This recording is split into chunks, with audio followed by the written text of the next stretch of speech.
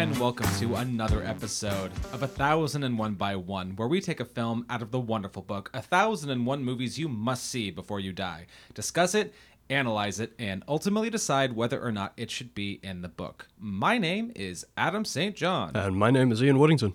And today is a co-recommendation from both Ian and I.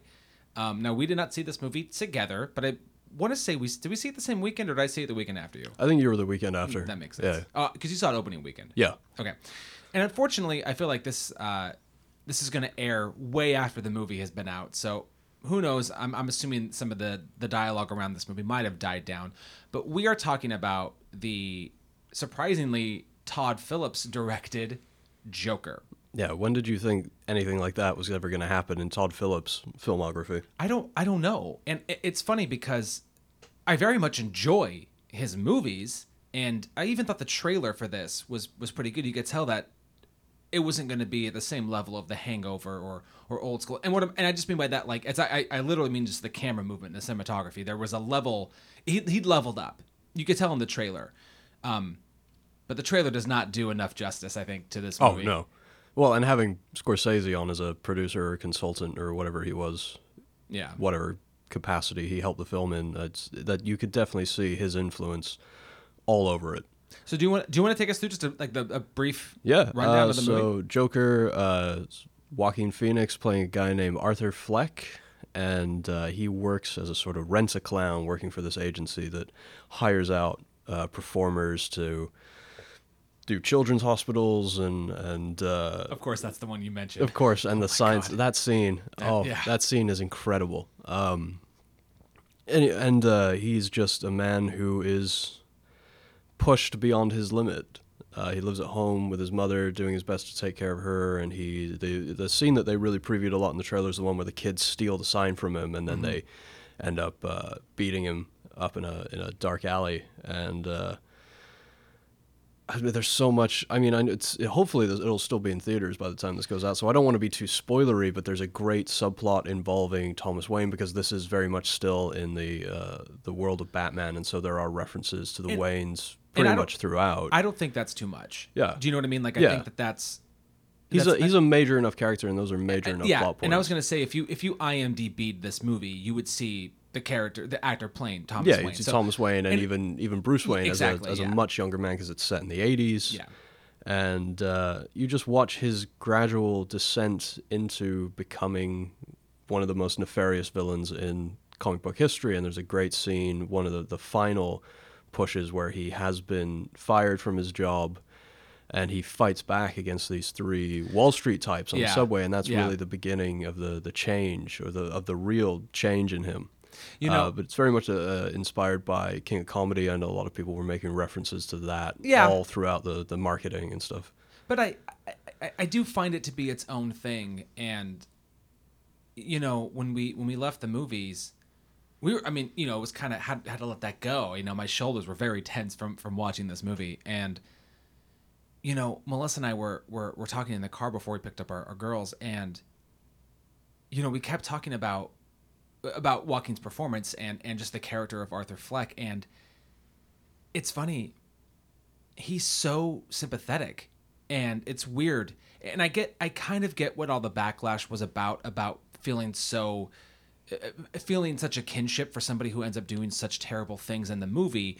And while I obviously don't condone anything he did in the movie, what I appreciate about this movie and other films like it is when they humanize this person. Like, I don't want to just look at this guy and go, oh, he's bad. He's bad because he kills people, and then we don't know why. Like, this I find very interesting. So, I don't know, man. It was hard because, like, that scene on the subway, for instance, I'm not going to give anything away, but it's, how do you fault him for that?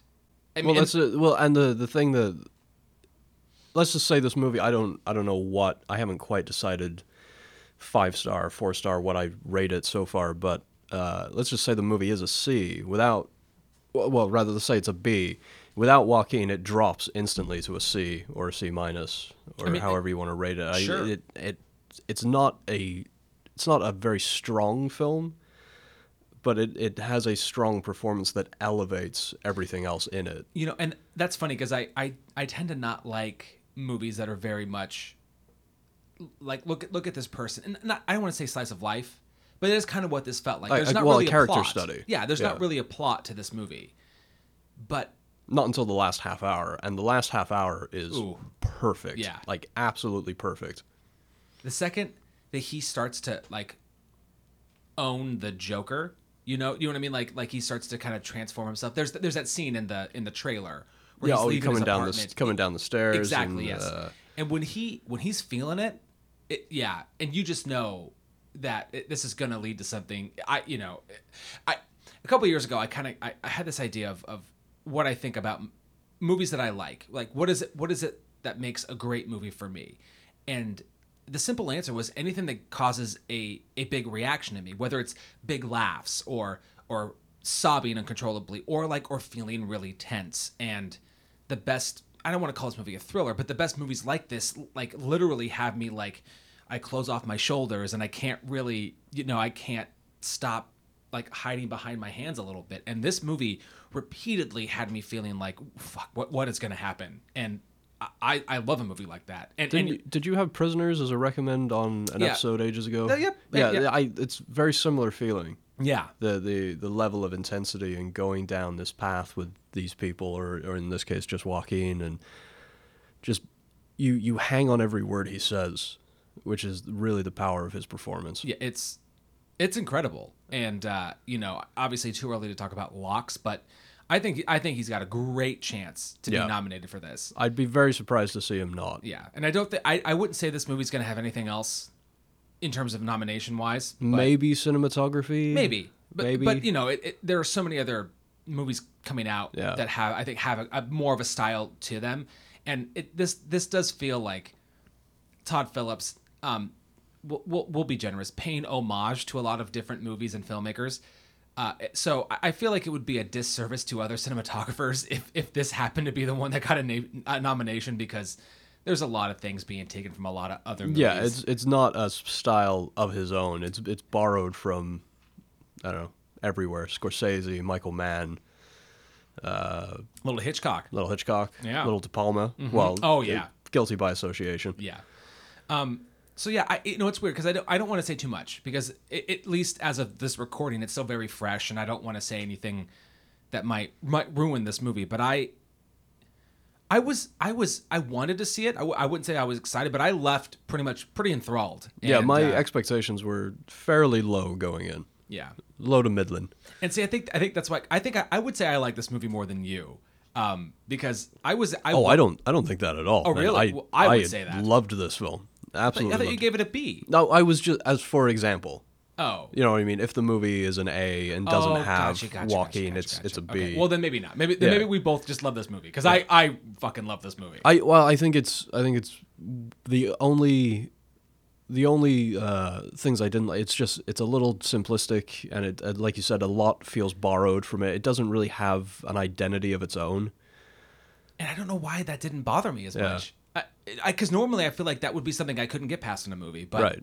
And maybe it really just is a testament to Joaquin Phoenix in this movie. Well, absolutely, yeah, and that's where he elevates it above that, as it not having its own identity, because it's got him. Maybe it doesn't need its own identity because it's got a leading performance that's so strong it eats everything around it. Yeah, that's fair. And the last half hour is great. The final line of the film, perfect. Yeah. And again, I don't want to ruin it for anybody who hasn't seen it, but the last line of the film, I was giggling like an idiot, really inappropriately. Well, and I wonder too. I don't. We have so much to talk about this movie that is so long and so epic, but I just want to say, is there any world in which they cross this over with the upcoming Pattinson Batman? I think that would be interesting. I would love to see Pattinson and Joaquin go head to head. I would fucking love it. I'm all over that. I don't think there's any, like, this wasn't like a DC produced movie, Joker, but I want to see it happen. I want to see it so bad. It'd be fantastic. The more we go along, I mean, Batman does, to be fair, need a break. And if I have to see that scene one more goddamn. How many times do we have to see the origin of Batman? Although, did you see who's playing? Is it Riddler? Yeah, Paul Dano. Yeah. Yeah. It's I fantastic. don't like him, but it seems like the kind of role he could do. Yeah. Yeah. Channeling a little bit of what he did in There Will Be Blood and a little bit of what he did in Prisoners, and you can make something Yeah. probably special. Yeah. Well, there you go. So, Joker, Todd Phillips, Joaquin Phoenix, go see it. I have a pretty good feeling this will still be in theaters by the time we air this one. So Yeah, it's going to stick around through award season, I should think. I think so too. So before we get into today's episode on the good and the bad and the ugly, I just want to say a quick shout out to our newest Patreon, Ryan Michael Zepp. Thank you so much for joining. Who's already given us his recommend, which we won't do for a while, but that's great because we already know what it is. So we'll plan accordingly. So thank you very much. And to anybody else, you can support the show at patreon.com/1001by1, and follow us on Facebook and Twitter, and listen to us on Spotify and Google Play and Apple Podcasts and all that other good stuff too. So great. Let us talk about this movie, The Good, the Bad, and the Ugly. Directed by Sergio Leone and written by him and a lot of other Italian people whose names I don't want to butcher, but maybe we could alternate and say some so we both sound like idiots. How do you feel about that? So also receiving a story credit, there's Luciano Vincenzoni and Furio Scarpelli and Agnor Inkaroki. Yeah. I'm definitely butchering that. Sorry about okay. that. We do. But apparently those two guys, the last two guys, are comedy writers, and Yes. a lot of their contributions, I think I'd read that there's maybe a handful of lines of dialogue left in the script that were theirs, Yeah. and nothing else, because Yeah. Leone found them impossible to work with.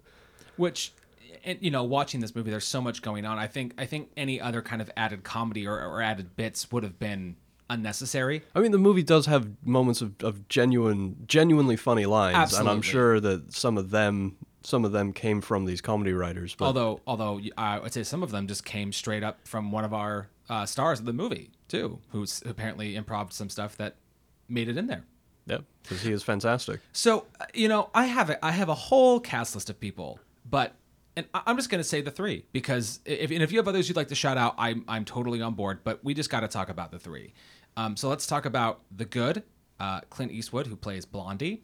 The bad, that would be Lee Van Cleef playing Angel Eyes, and the ugly, Eli Wallach as Tuco.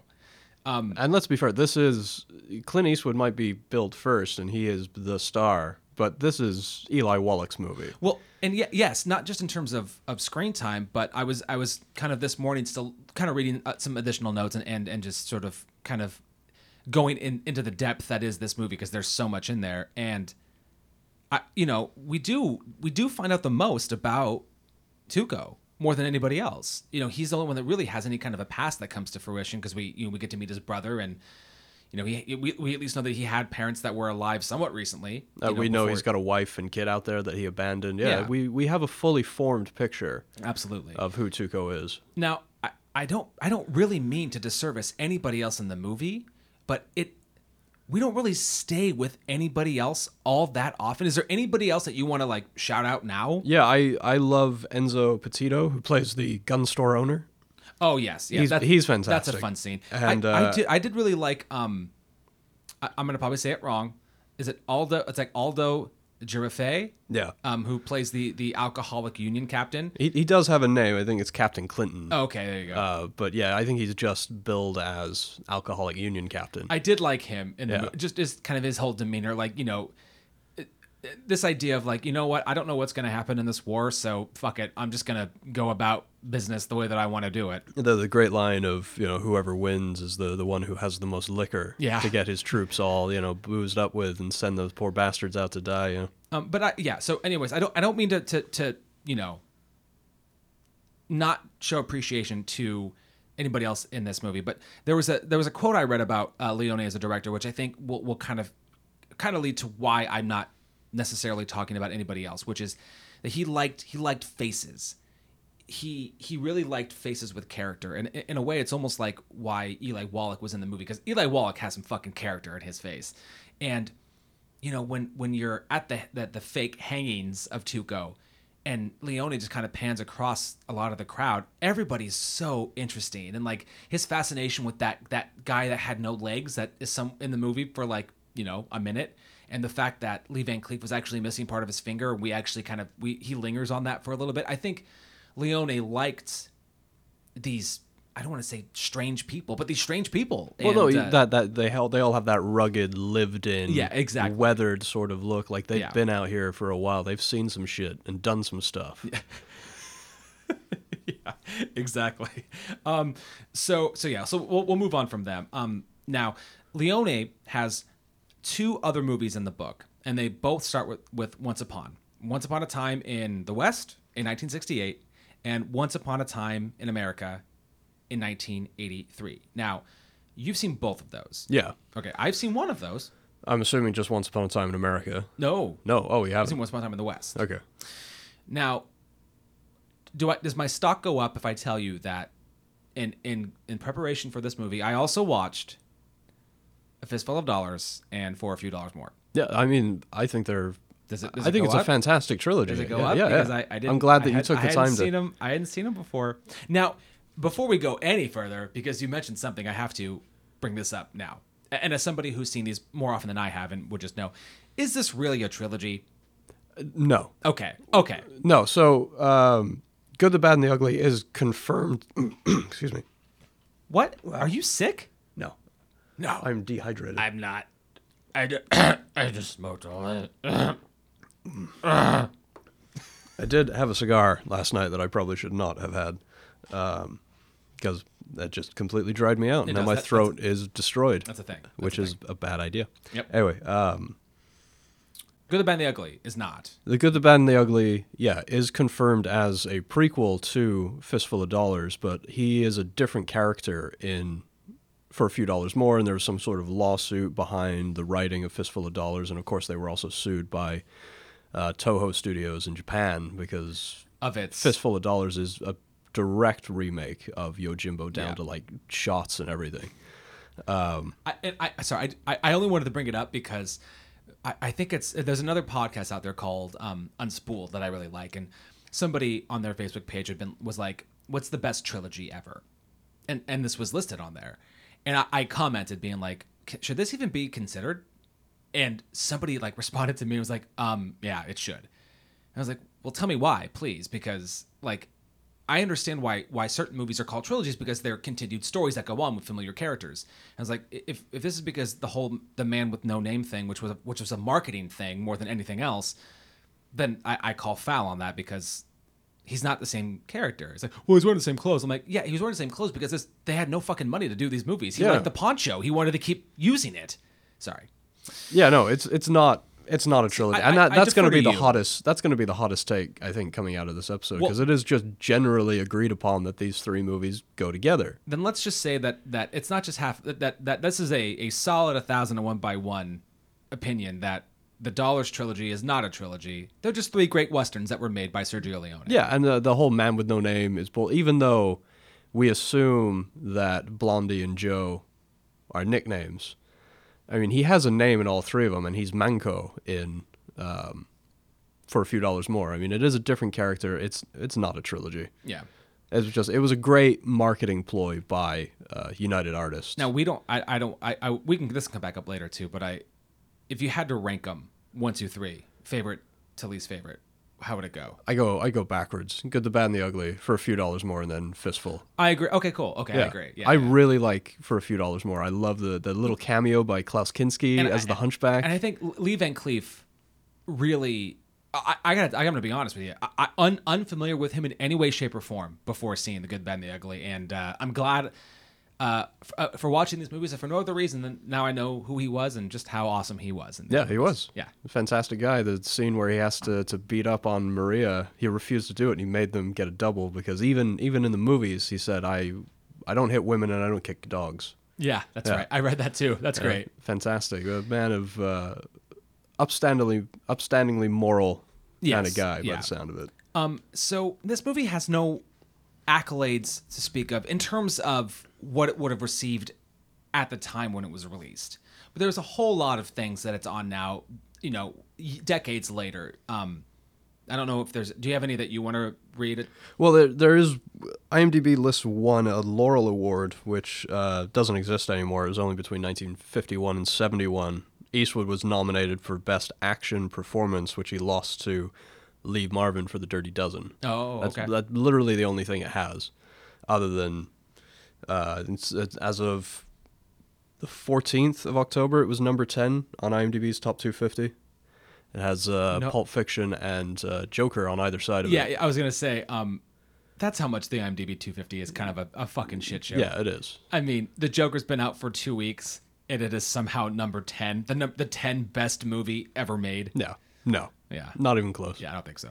But a lot of, I'm not going to go through all these, but, at one point it was ranked the 49th best film ever made in a Variety issue. Film 4 held the poll. It was number 46. Premiere had it as one of the most daring films ever made. It's Tarantino has cited this as the best directed film and greatest achievement in cinema history. Things like that. It is one of these beloved movies that filmmakers now look back on in awe and speak highly of it for I would say very, very good reasons. It's a great movie. Tarantino being your favorite filmmaker of all time, is he still your favorite? He was. I don't know how you rank him these days. It's hard because Pulp Fiction is the reason why I like acting and writing and film in general. I don't of working directors. That's tough. I don't know. Because he so infrequently makes movies now that it's hard to say that he's my favorite. He's certainly up there for sure. Yeah. I was just curious how you felt about him saying that.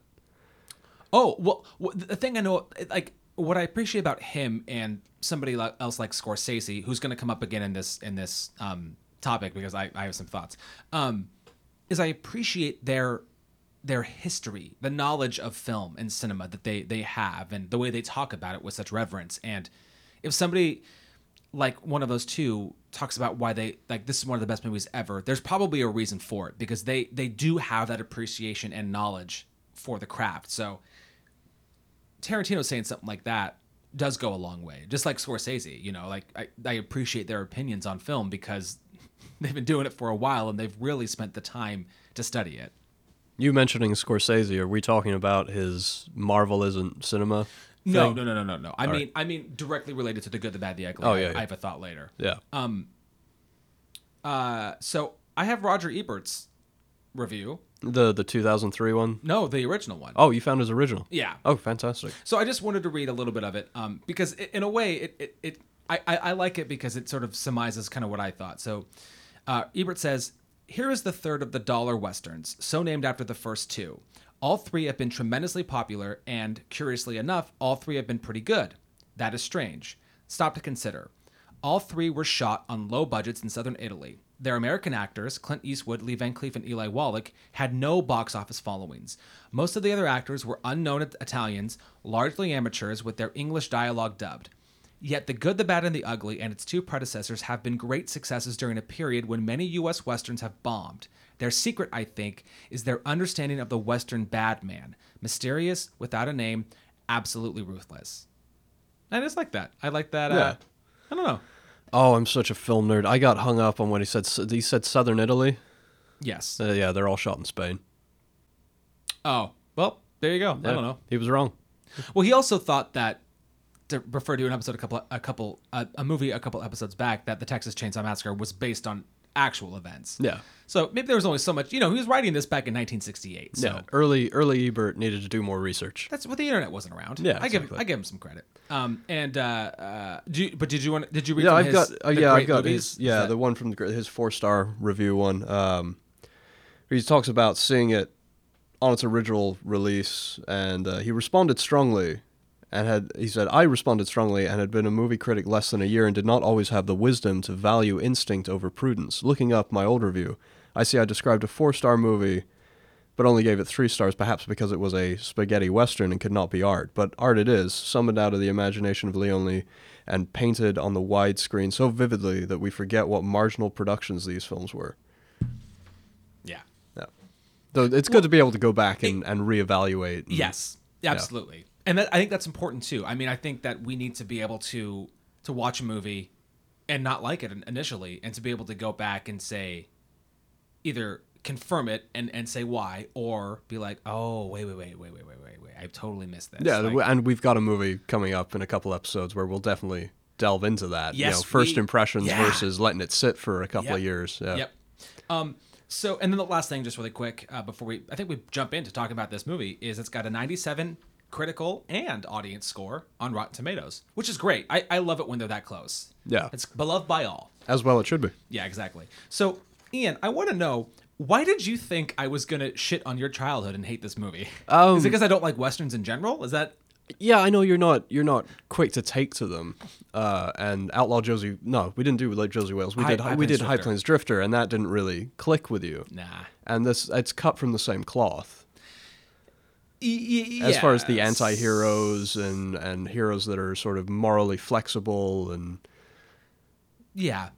But I also wasn't... I found the plot to be, for some reason in High Plains Drifter, more convoluted than it really needed to be. And this seemed very straightforward. Yeah, I mean, it's basic. I mean, If we jump into the plot, Yes. these three guys are all searching for the same thing. It's the Civil War. It's the New Mexico campaign. They're in that sort of part of the world, obviously shot in Spain, but made to look like it's the United States. And as a kid, I didn't think twice about it.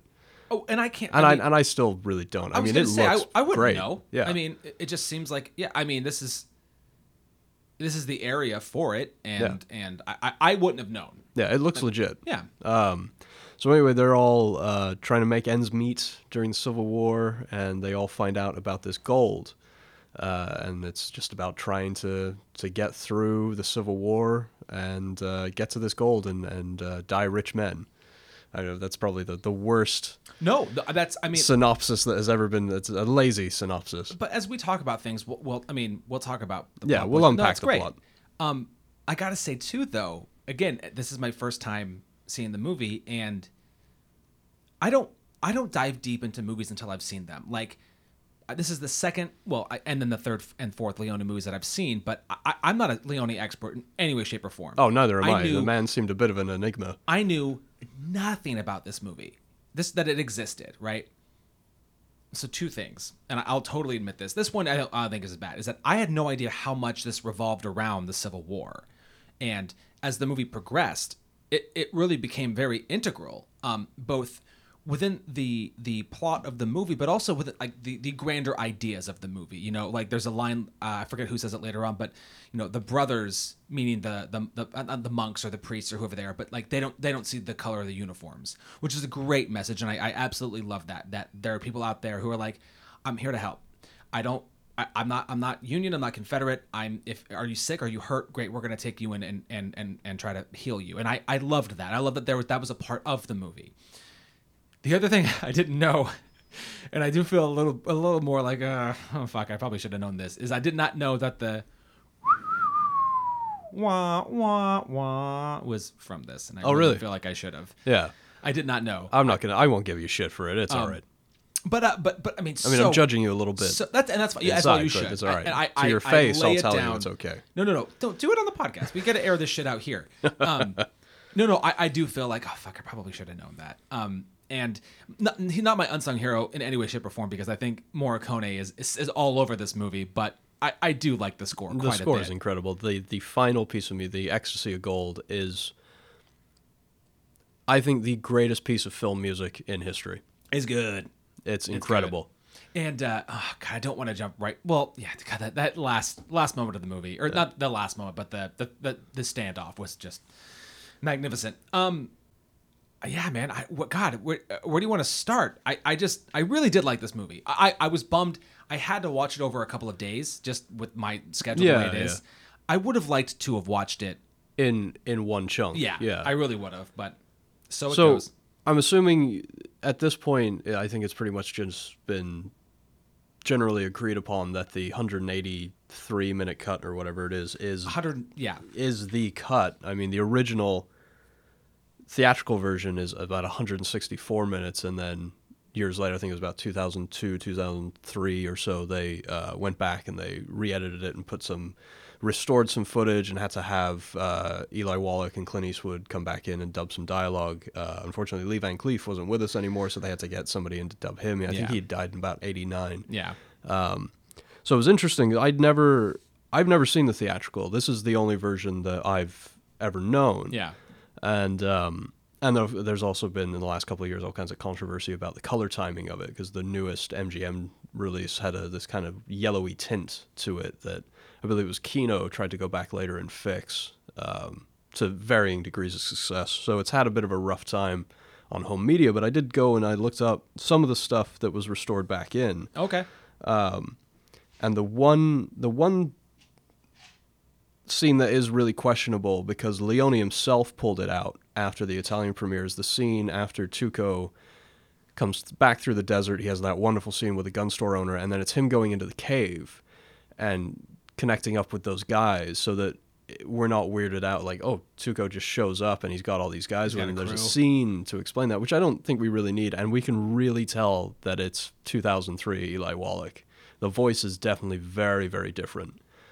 So I think that was probably a poor choice to put that back in. And maybe I don't have the ears because I not only is it my first time, but I also watched it in chunks. So I didn't have the continuity to really know one way or the other. There is the one scene that I absolutely could not imagine not being in it, though, and I'm so glad that it is in the 183-minute version, is the angel eyes at the bombed out outpost.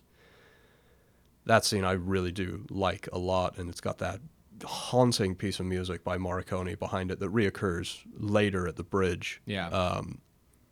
But yeah, that's just a scene. I'm like, oh wow, I couldn't imagine that they would have made that choice to pull that out. That's fantastic. Yeah. And actually, we've seen Angel Eyes at the beginning kill two people, a man and one of his older sons. Shit. Which is intense. Yeah. And I love the shot of the wife outside. She hears the gunshot and she's holding it, and she just dropped in. There's the dramatic close up of her hand. And does it feel okay? And maybe you've already thought this, but like it felt a little like the opening of Inglourious Bastards. Like, oh yeah, long, tense, drawn out. Yeah. Like, is this going to be okay? Is it not? The opening, the bad, the whole Angel Eyes prologue of his story before we move on. I loved it. Yeah. I thought it was great. Well, yeah, I love all three of those. Yeah. Intros into them, and with the freeze frames of their names coming up and coming out backwards. Yeah. Well, and it's fun too because Tuco's is a punchline. Like just jumping through the window. Yeah. I think it's great. And he is a punching bag in this film. Yeah. Oh, quite. That was one of the scenes that actually couldn't go back in. His torture was actually a lot longer. Oh, was it? Much, much longer. Oh. And then that footage, I guess, was too damaged for them to use or put it back in. Can we just stop for a second, though? And tell, not only is Tuco the punching bag of the movie, but it seems like Eli Wallach had a fuck of a time on set with this movie. Drinking the acid that was in the soda bottle. And he nearly had his head taken off. Yeah, the train stunt. Yeah, so just to be a little more specific about both of those. So there was this acid they were going to put on the bag of gold so that when he hit it with the shovel, it would open up a lot easier. Right. And there was this soda that he liked that he had on set and happened to reach for this bottle of acid, and that was awful. There's the scene where he and the big guy Mario Brega, they're handcuffed together. They roll off the train, and but he can't get unconnected because he's handcuffed to him, and so he puts the body on the tracks, and he almost gets he could have gotten his head lopped off by passing what was like a stair. Those steps, because it's passing quickly. Yes, it is. Oh, and also it's just this movie confirmed that I love anything with a dummy. I just think it's so goddamn funny. It wasn't meant to be comedic. Oh, like in The General. Yeah. Yeah. Oh no, not The General. The Great Train Robbery. Yes, Great Train Robbery, but also Naked Gun. Like give me a good dummy. I fucking love it to pieces. Yeah. I think it's great. But there was also the one too where he gets there's a gunshot. And the horse took off while he's got his hands tied behind his back. And he had to basically hold on for dear life with his legs. Yeah. Poor Eli Wallach. Well, and Eastwood almost got his head taken off as well with the shrapnel from the bridge. You know what though? A lot of the stuff I read about Eastwood on this, don't get me wrong, I think Eastwood in the movie is fantastic. One of my early notes is I might disagree with him politically, but you cannot you cannot undervalue his his screen presence and his charisma.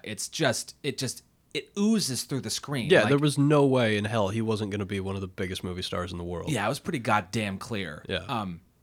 But I read something, and I don't know if this is true or not, but something about like he refused to do the movie until like he needed to be convinced that Leone and his wife traveled to California to persuade him. Apparently, 2 days later, he agreed to make the film upon being paid $250,000 and getting 10% of the profits from the North American markets. And a brand new Ferrari. And a brand, yeah, that was on the next page. But yeah, exactly. So, and I guess, I mean, that part of me is like, I guess, well, good on you to get everything you could out of the movie. But it's also like, I don't know, don't be a dick. Yeah. Just. Well, I think part of that is seeing how successful Connery got fucked over doing the Bond movies in a similar sort of way. Cubby Broccoli and Saltzman, the two producers, they were renegotiating their contract every movie with MGM and UA at the time, making the Bond movies. And Connery, he was getting fucked over. You know, he was the hot commodity, but he wasn't being taken care of. And so I can understand stars going, well, look at all this. I'll look at all the money that this is making. I need to get in on that, and because without me, there is no movie. Yeah, that kind of ego there. So it's a double-edged sword: the ego versus making sure that you are being valued for what you're actually worth. Yeah, but it's just funny though, because from everything, like you kind of got mentioned earlier in Ebert's review, but also just what I had read in the research of it was, Eli Wallach and Clint Eastwood and Lee Van Cleef. These weren't the actors of the time, they weren't unknown, but they weren't like the big stars of the day. And it just seems kind of crazy that Eastwood could demand as much as he did and then get it. Yeah. And again, it's not the evidence is in the movies, like not just this, but the other two as well. Like he committed to a huge chunk of time filming these movies, and this one in particular, I think he's great in. I just that's just so, like, I mean, to be in a position where you can barter for a fucking Ferrari is just amazing to me. Yeah, it must be nice. Yeah, it must be be fantastic. Tough life, Eastwood, tough life. Yeah. So yeah, I mean, I feel like this is I don't want to say this is your movie because I fucking love this movie too, but like when you rewatched it, like what stands out to you upon rewatch? I was really watching Lee Van Cleef a lot in this go round again, because I've seen the movie 12, 15 times. Hot maybe damn. A lot of times. Yeah. It's probably a once a year for me, and I've done the trilogy, the quote unquote trilogy in one shot a couple of times. You don't have kids. That must be nice. Yeah. Not recently, but I have done. Not the kids, but watching the trilogy. Whatever. Have you sired children? No. Oh, okay. No, not that I know of. Oh. Hopefully not. No, I was watching Lee Van Cleef, really paying attention to what he did. I love his opening as well. It's very tense, very fantastic. Like you said, I'm glad you brought up the Inglourious Basterds comparison there. Yeah. Because Inglourious Basterds was, I think, at one point going to be called Once Upon a Time in Nazi-occupied France, which is the first chapter. Too long a name. Yeah. But a great homage again to Leone. Absolutely. So Lee Van Cleef, definitely. Morricone, I fell in love with the score all over again. And I've been obsessed with this video on YouTube of the Danish symphony orchestra doing it. Oh. That Ecstasy of Gold. It's fantastic. Okay. Metallica use it as well. Yes. You read that as the opening for all of their shows? Oh, no, I didn't know that part. Yeah, they come out to Ecstasy of Gold. Nice. I haven't seen Metallica. I'd love to see Metallica, but apparently that's what they do. Anyway, so yeah, Lee Van Cleef and the score, and as I mentioned, there's been controversy with the multiple releases and color correction, color timing, and things like that. I honestly don't mind, and again, this will probably be a divisive take as well. I don't mind the slightly yellow hue. I didn't either. Yeah. So you saw the newest? No, I have a DVD copy of it. Oh, okay. And it's it's a special edition or whatever. Yeah, but it's the director's cut or whatever you want to call it. It's the longer version. Right. I mean, I can't say that I noticed it or didn't notice it. Well, you wouldn't have on it. It was on the like a 2015 Blu-ray releases where they did that. Okay. And no idea. I think it looks fine. Well, there you go. I don't know what everybody's bitching about. The purists out there. It looks just fine. It looks the best it ever has, honestly. Well, there you go. On any format. There you have it. So if it's slightly yellow, I'm not gonna piss and moan. Yeah, I'm just looking at my notes down here, and there is a lot of funny things, and maybe they're not meant to be funny, but I think maybe in this day and age, there's a slight humorous edge to them.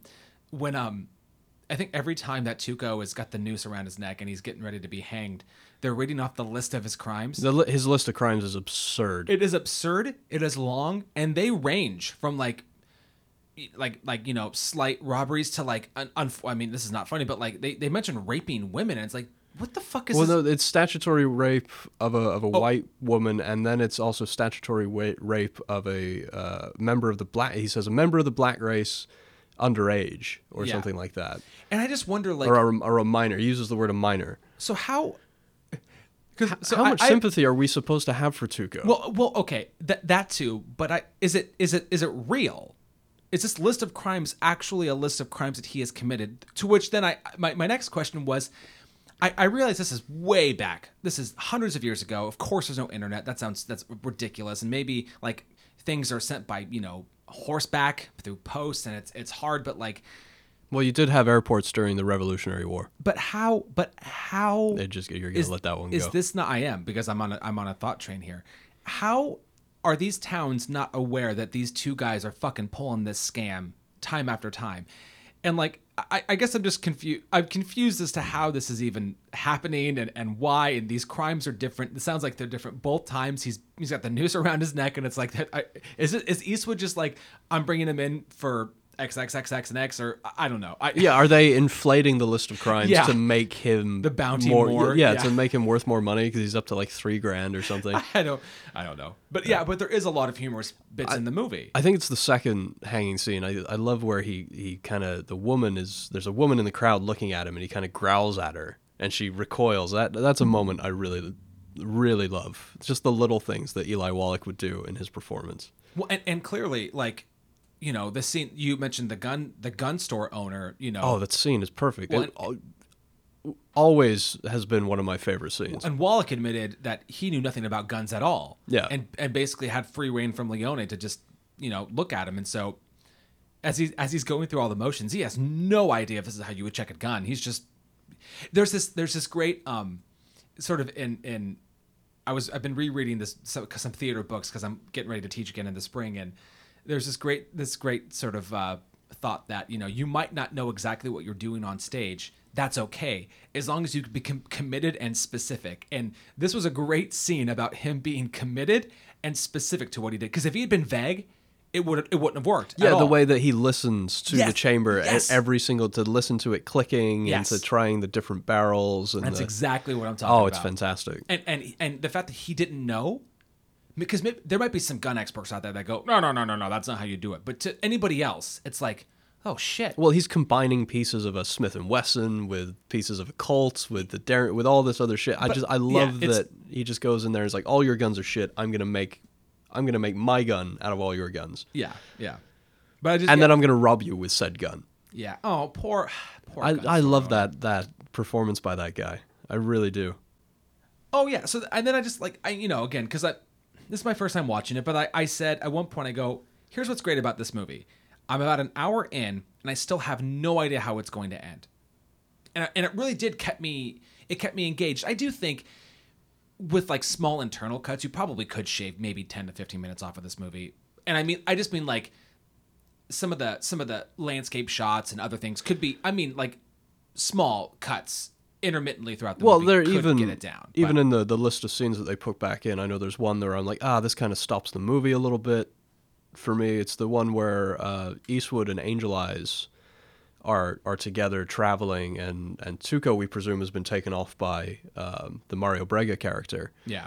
And they're down by this creek, and Eastwood shoots one of the guys because he thinks it's just him and Angel Eyes until he discovers, oh no, he's got a posse with him that are trailing us, and he shoots one of them, and they have the whole conversation about the perfect number. Well, I thought the perfect number was 3. No, it's 6, because that's the number of bullets I've got in my gun. Yeah.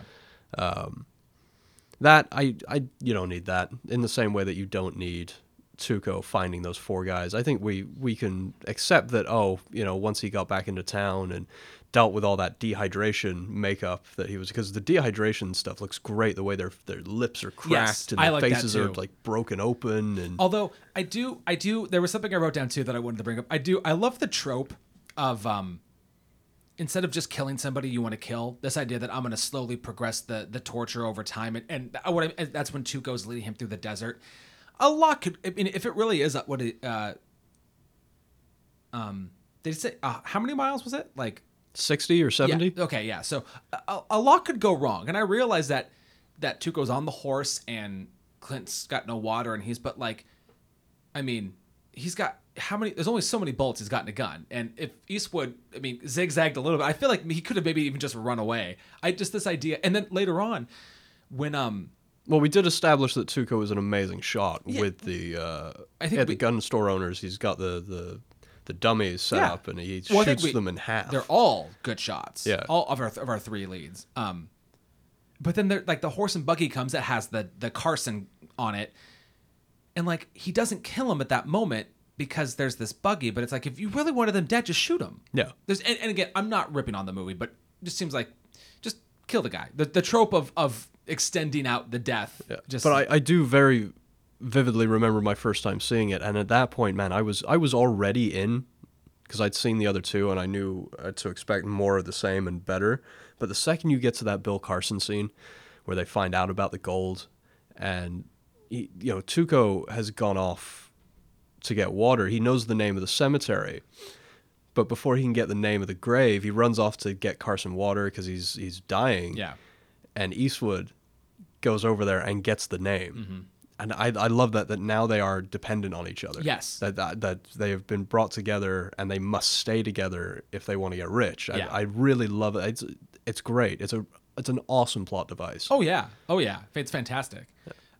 Which the original title for the film, it was Two Magnificent Tramps. Yes. It's not nearly as catchy. No. Yeah. How do you feel about the moment, kind of almost maybe right smack in the middle with Tuco and his brother? Again, like you said, little cuts would tightened a lot of that up. And do we need to know? I guess it humanizes Tuco, which is necessary because we've heard his list of supposed crimes, and really we shouldn't care about him. But to see where he comes from and that he did have a choice. Yeah, his brother made one and he made the other. I lost a little bit of interest. I can see that. Yeah, I don't think there's anything wrong with that. I think it's I think it has its place, but you could definitely make arguments to trim it. I like humanizing Tuco because we've got to go on quite a long journey with him. Yes, yeah. God, yeah. I mean, my notes are obviously chronological, so if I'm just going through. So if you want to stop me at any point, no, you do your thing then. The scene where they're having to play the POWs are having to play the music over Tuco's torture. That's a great juxtaposition. It's heartbreaking. And there's the guy who doesn't want to play. Yeah, he stopped. He's like, "Play that fiddle, you." And that guy, no idea who that actor is. He might not even be an actor. He could have been just somebody who lived in Spain who knew how to play the instrument. But his fighting back the tears and continuing to play on. Fuck yeah, it's solid, really good. And then I love the back and forth, just maybe moments later between Angel Eyes and Blondie, where Eastwood comes in and he says, "You won't give me the same treatment." And Angel Eyes says, "Would you talk?" And Eastwood Jerry was like, "No, probably not." No, just is great. Again, the sort of nonchalance in Eastwood's performance is what makes it great. He's got this edge, this devil may care edge, which I think you need. I think I mentioned that when I was talking about Steve McQueen a few episodes back. Is you need that sort of devil may care attitude. I think I was comparing him to Fassbender. Yeah, and you in order to be that ruggedly handsome, roguish kind of anti-hero star, you've got to have that devil may care kind of, if I live or die, doesn't really matter. You need to have that edge. Yeah. And Eastwood had it in spades. So, as I'm going through my notes here, this was the point in the movie where I decided to write down a ridiculous question that I am now going to ask you. Let's do it. Fuck, marry, kill. Tuco, Blondie, Angel Eyes. This is weird. Yeah, is it? Yeah, a bit. Okay. Kill Tuco. Okay. Marry Eastwood because I want his money. And fuck Angel Eyes. And fuck Angel Eyes. Yeah, okay. We're on the same page. That's what I would... Okay, we're all there. Again, and because I know that our listeners were desperately wondering. And if we leave this podcast knowing one other solid thing, that together, as the 1001 by 1 team... That's our fuck, marry, kill stance. Right. Tuco. That we're gonna Eiffel Tower Lee Van Cleef. Oh, is that what it is? Yeah. Oh, okay. So are we gonna have more of like a God may he rest in peace. A sister wives thing with Eastwood, like a polygamy kind of idea? Okay, just check. Yeah, we'll have to move to Utah. which fuck that. Ooh, I don't know about that. No, that's not going to work Okay. for me. I can't fit that into my schedule. But then this happens kind of twice in the movie, and so I wanted to. I mentioned Scorsese earlier, and there's a moment earlier-ish in the movie where Tuco has cornered Eastwood, and there's that great scene where we can hear the spurs a little bit, and Eastwood can get the other guys outside the door, but didn't hear Tuco come up. And That's right. It's got that wonderful repeated line of there are two kinds of people in the world. People spur. Well, in this case, two different kind of spurs in the world is what they say in this one. Spurs that come through the door and spurs that come through the window. And that's a repeated motif throughout the film, them talking about the two kinds of people. Yeah, but no, and so correct me if I'm wrong, but is this around the area where like the bombs like blow up the building? Yeah, or the cannon. The cannons. Yes. Yeah, because Tuco makes a quip about there was a storm on the night that Judas killed himself as well, and Eastwood's like, well, that might be cannons. And then there's a scene later on where Blondie and Tuco are kind of walking up there when they're kind of on the same side now, and there's some great shots of them walking up the streets, and they're kind of taking care of.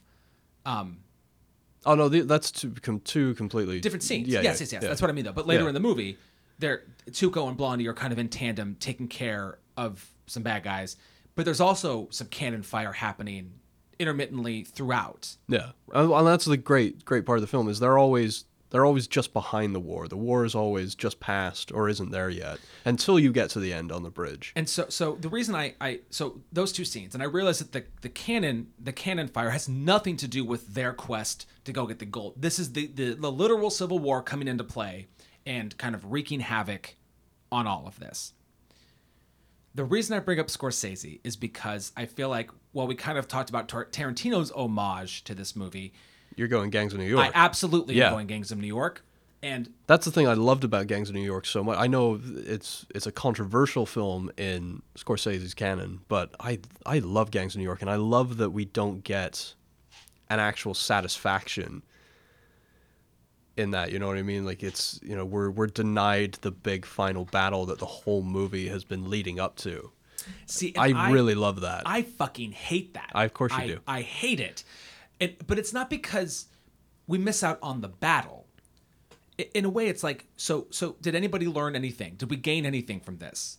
And if that's the message, is that this is just going to happen again, which maybe that's the message of Gangs of New York, because what we see, obviously, after Leo and Cameron Diaz walk away from the grave is like the skyline and like New York, the grass rises up over it and we get all this again. And maybe what they're trying to say is that this is all going to happen again. This is going to repeat, blah, blah, blah, blah, blah. But I didn't like the ending of Gangs of New York because it felt like I don't really care about Leo at that moment. It's anticlimactic. I'm not going to disagree with you. But so anyways though, but in both of these separate moments, which of course aren't too plot pivotal in the movie, I appreciate it as a storytelling device, that it's a fun thing to put in there versus something that literally affects the entire outcome of the movie. And I wanted to bring it up because A, I noticed it and I was proud. I was like, hey, that had to have been something. And B, it reminded me of how much I didn't like it in Gangs of New York.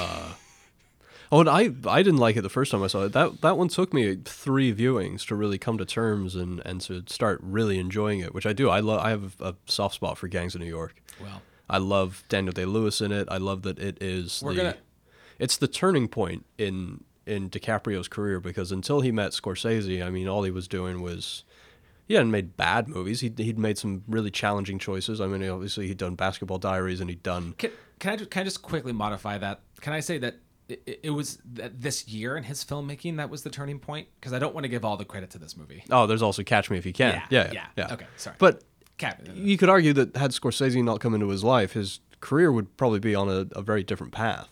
I mean, he may have still gotten to the point where he's gotten, but it definitely would have taken longer. Sure. Yeah. I mean, who knows? Who knows? Speculation. Yep. Rumor and hearsay. Okay. So, anyways, that's just what I that came up, and I wanted to say something. No, I love it. We got to talk about the bridge. Bridge scenes. I love the idea of never seen so many men wasted. And this is really the movie that the message that Leone wanted to get out. I mean, it is an anti-war film. You don't really think of it necessarily. That's not where your mind goes to immediately when you think of Good, the Bad, and the Ugly. But it is an anti-war film. It's all about the senseless loss of life and just sending men out to die for a cause. They don't even know what they're dying for. The whole point of them. It definitely was echoed in Apocalypse Now, the idea of taking the bridge. You know, they tear it down every night just for us to rebuild it. It's that sort of same idea of why the hell are we even fighting over it? It's a bridge. So the bridge, this whole moment with the bridges and it's important to me because it tackles a lot of the things that we end up talking about in our episodes. So my favorite shot of the entire movie is it's the charge, and it's just the way that he filmed the landscape of the bridge and both sides and everything happening. That sequence is I just thought it was gorgeous. I loved it to pieces. We have to talk about what actually happened to the bridge, which is just insane.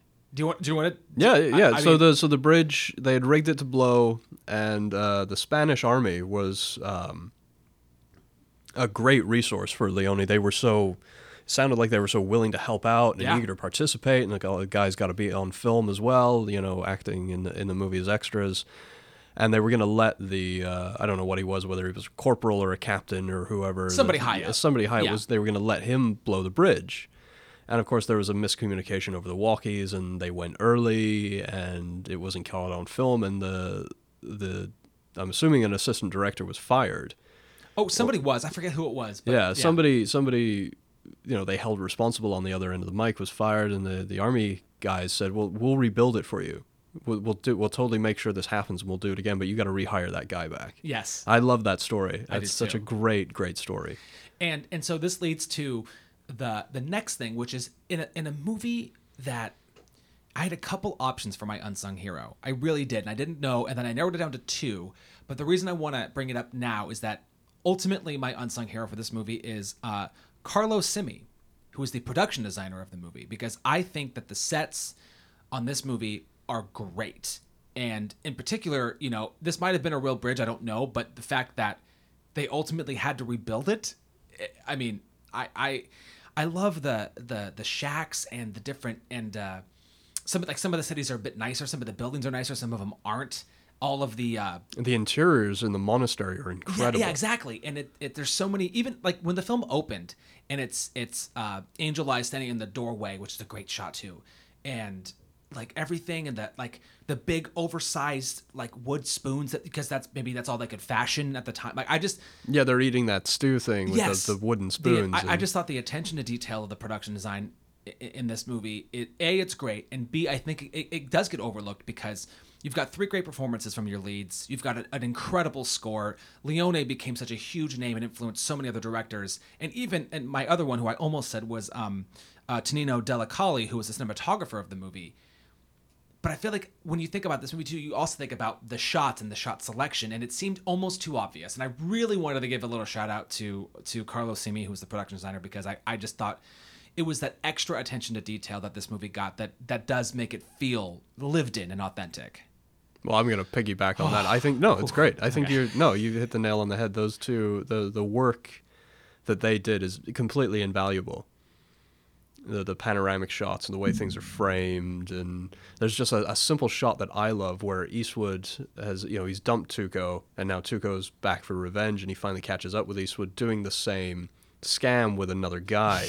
That's right. And there's this beautiful shot panning just down the barrel of this rifle that Eastwood had past this cactus until we get to him sitting there waiting to shoot the rope. And then, of course, Tuco comes and stops it and doesn't let him save the guy. Yeah. That's a great detail as well. Yep. Yeah, I'm so surprised. There's camera work in this film that you just can't discredit, and you don't even necessarily think about while you're watching it because it's so fluid and it feels so natural, and it's just a wonder to behold. Yeah. And then when we finally got to when the end comes and we get to that moment where all 3 guys take their spots in the circle and everything at Sad Hill Cemetery, which has been rebuilt. Yeah. Yes. I thought I read that. Yeah. There's some people in 2015 who excavated that stone, you know, because the graveyard wasn't there. Yes. And so they again, another thing that the Spanish army helped them build, and so they found the spot and they recreated it, and they got Eastwood to record a message on the night that they opened it, and Morricone was there as well. So I mean, it was really nice to have that come back, and every people that helped out got to put their names on graves and things like that. So something a small detail about this that I really like, and I might. I don't have like an official will, but if I ever do, I might put this in there. So the skeleton that is found by Tuco inside the wrong coffin at Sad Hill Cemetery was a real human skeleton. A deceased Spanish actress wrote in her will that she wanted to act even after her death. That's fantastic. I read that. I was like, yes. If I die, put my carcass in a movie. Let me live on forever. I don't know. I just thought that was a fun little. That'd be great.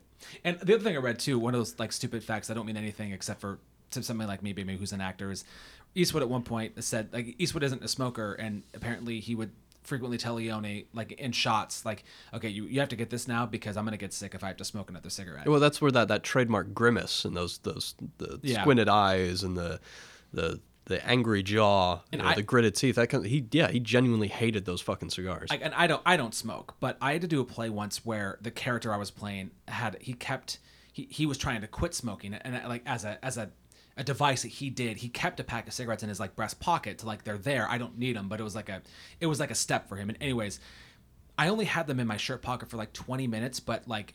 It would start to get to my head. I'd feel faint and kind of dizzy because that's how close they were to me, and just even smelling them messed me up. And I'm sure it informed the character though. Oh, had to have.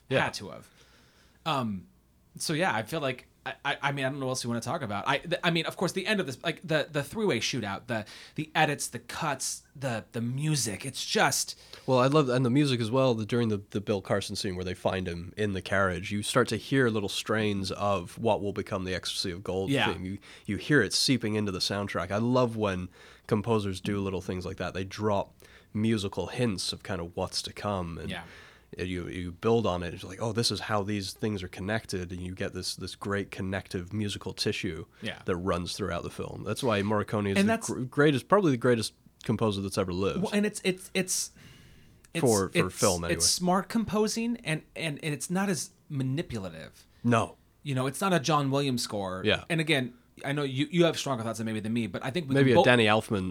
Danny Elfman, I kick him a lot. It's so much about telling you what to feel, and I like to be guided, but not like pushed, Well, and that's Morricone. I had a coworker that I was talking to about Untouchables, and you know me, I love gangster films. Yeah, that score. He's like, I loved the Untouchables, but I fucking hated the score. I'm like, how can you hate the score? The score is amazing. It's so over the top, and it's how it gets you into it, yeah, man. Oh, it sets the I can't imagine tone. The titles of that movie without the score going. Yeah. It's just big and bombastic, and we're telling a larger-than-life story, and this is a bygone era of gangsters and G-men. When it's Costner and crew charging on horseback, it's almost like the score takes a completely different left turn, and it becomes this like monumental, like we're riding into the day. Yeah. And I'm not. That's not me shitting on it at all. I just love that it was also varied in that. Yeah, and then there's his amazing score for The Thing, which is why Tarantino hired him for Hateful Eight. Hateful Eight is a big homage to The Thing, and particularly Morricone's score. I don't know if Morricone won before Hateful Eight, but I love that. That's like that and Deakins winning for Blade Runner 2049. Those are like the epitome of we fucked you over here. You really time. This might not be your best work, but you need one. You need one. It's in place of a Lifetime Achievement Award, right? Exactly. And better then, because everybody knows the Lifetime Achievement Award is the sorry we fucked you over. Here you go. So yeah, nice that they have like an actual real Oscar for those two things. Yeah, absolutely. Dude, it's more favorite moments. I love the blue. Are they blue or gray? He's like, oh, God's on our side. Well, God's on our side because he hates idiots also. Because he's hooray for Dixie, and then he starts batting dust off the uniform. I remember seeing that for the first, and my heart just sinking. I'm like, oh no, come on, we just got on the path. And they're really, and then the moment where Two goes in the bath and the guy comes in and he shoots him from the tub. He's like, if you're gonna shoot, don't talk. Yeah. Which I love Eli Wallach too saying, he didn't think that was funny. Yeah. like people were laughing on set. And he was like, he goes, that's not funny. That's I love. He thought about it very sensibly. Like, if you're gonna kill me, do it. Yeah. Don't fucking talk about it. So there are a couple of landmark things we've got to talk about is that this changed Westerns forever. I mean, it would be another 2 years before The Wild Bunch was made, which I think is generally accepted as like the first big violent American Western, the Western that sort of changed the face of like what they call revisionist Western and these sort of more over-the-top violent ones that are not that John Ford. Yeah, the sweeping epic. Yeah, one. Exactly. It's not these Searchers. are down and dirty, gritty. This movie is going to be filled with anti-heroes, people you shouldn't love, but you do. Yeah. And they're going to be doing horrible, violent things. Yeah.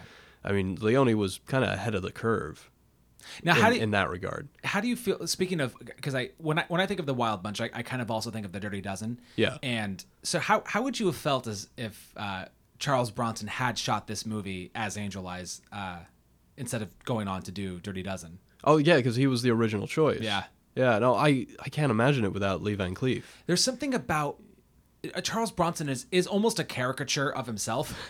And I don't say that in a bad certainly way. by the time he got to Death Wish 5, yes, Well, he definitely was. But there's something about Lee Van Cleef's physical stature that Yeah. I just... And he's got that long angled face, Yes. the very angled nose, the very, that chin. I mean, he's just got a look which is so, and like you said at the beginning of the podcast, Leone's trait for casting incredible looking faces. Yeah. It extends to the leads as well because they're all extraordinary looking people. They're so striking and unique. And Yeah. also, like I said, Klaus Kinski being in for a few dollars more. It's so weird. Having one of the best scenes in the movie. I love striking the match on his hunch, on it because he's a hunchback. And Yeah. I fucking love that so much. That's a weird moment. Yeah. Well, even back in the day, I guess Kinski was a pain in the ass to work with. That all sounds about the right. way back there too. The other really big thing. I talked about the violence in it, and the torture of Tuco. Yeah. Always, I don't know why, because I've seen it so many times. It always catches me off guard. How violent it is, and the eye gouging. Oh, the eye gouge, man. The eye gouge is it's rough. Yeah. It's rough. So, like I said, it changed the landscape and what we came to expect of westerns. There's a line in the movie that I wrote down. It's probably my favorite line, and I wish I could remember who said it. Maybe if you hear it, you'll let me know. But there's a line where somebody says, "If you work for a living, why do you kill yourself working?" Oh yeah, that's in the cave scene, the restored cave scene. Yeah. Just a little odd dialogue. But I love it though, because I heard that and I was like, fuck, that's such a man. Because people say, you work for a living, and also, but like if people say like I kill myself, it's so like this job's so hard, or it's so whatever. I just love that line. It made so much sense, and like was just a great like thing. It was just a great question to have in the movie. Yeah. And you being my other big point is that without this movie, there is no Unforgiven, which I think again is another movie that people regard as one of the greatest westerns ever made. I rank Good, the Bad, and the Ugly slightly above it, but I mean it is Eastwood's homage to Leone and the westerns that he was making. Yeah. Oh man. To begin his career. They feel so different to me. I know, but they can't exist without each other now. We're at that point where we have to acknowledge just how intertwined they are. Sorry for the dead air. That's me really coming to trying terms sit with on that. Yeah. I mean, we owe this movie so much. I mean, Tarantino said it probably, I can't disagree with him. I mean, I'm so happy it's in the IMDb top 10, and it may even crack my top 10 films of all time. Well, and I read too, there was a note on there that is it's the highest rated, or it's the only movie in the IMDb top 10 that without a single Oscar nomination. It's crazy. And again, the Oscars aren't the end all be all, but they kind of are in a way, and it is nuts that. Well, it makes sense that it doesn't have any. I mean, it's not exactly catering to 1960s Academy sensibilities. Not at all. But just that is kind of an interesting thing. That's the Anyways, I just thought that was kind of a weird thing to know that because it is like it's the Godfathers and Shawshank, and I think one of the Lord of the Rings is up there in the top 10. I think. Fight Club used to be. I think it's fallen a little bit now. Yeah, but anyways, yeah, dude, I don't know why you thought I wasn't gonna like this movie. I was nervous because of High Plains Drifter, which is fair, and I guess I don't know why I because he is playing an extension of that character again. This guy that rides out of nowhere and then disappears just as quickly as he came but back. I think for me, it was the simplicity of this story, and that's not me dogging on the script. It just I got it really clearly. I found High Plains Drifter to be more convoluted than it needed to be. The fact that we don't quite know who Eastwood's character is, and this whole subplot of the town, and it was for gold. Are they mining gold? And like they're mining something silver. It just or... was like, what the fuck?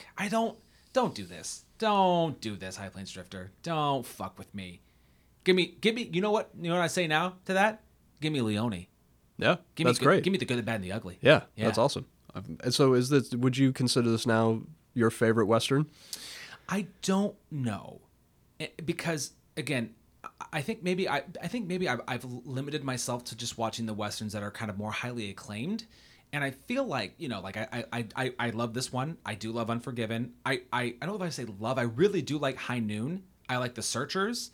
And I feel like those are all very different movies. Am I wrong in remembering, did we ever talk about the remake of 3:10 to Yuma? I feel like you had a decent reaction to that, if I'm remembering correctly. I remember liking it. Yeah. But I also, I picked it up recently at a used movie sale for like 50 cents. And I picked it up and I held it in my hand and I was like, what is this movie about? Because I know I haven't seen it since it came out. So I can't answer that question, honestly. Yeah. I have no idea. Is that James Mangold? Yeah. Okay. Anyways, but yeah, if this isn't my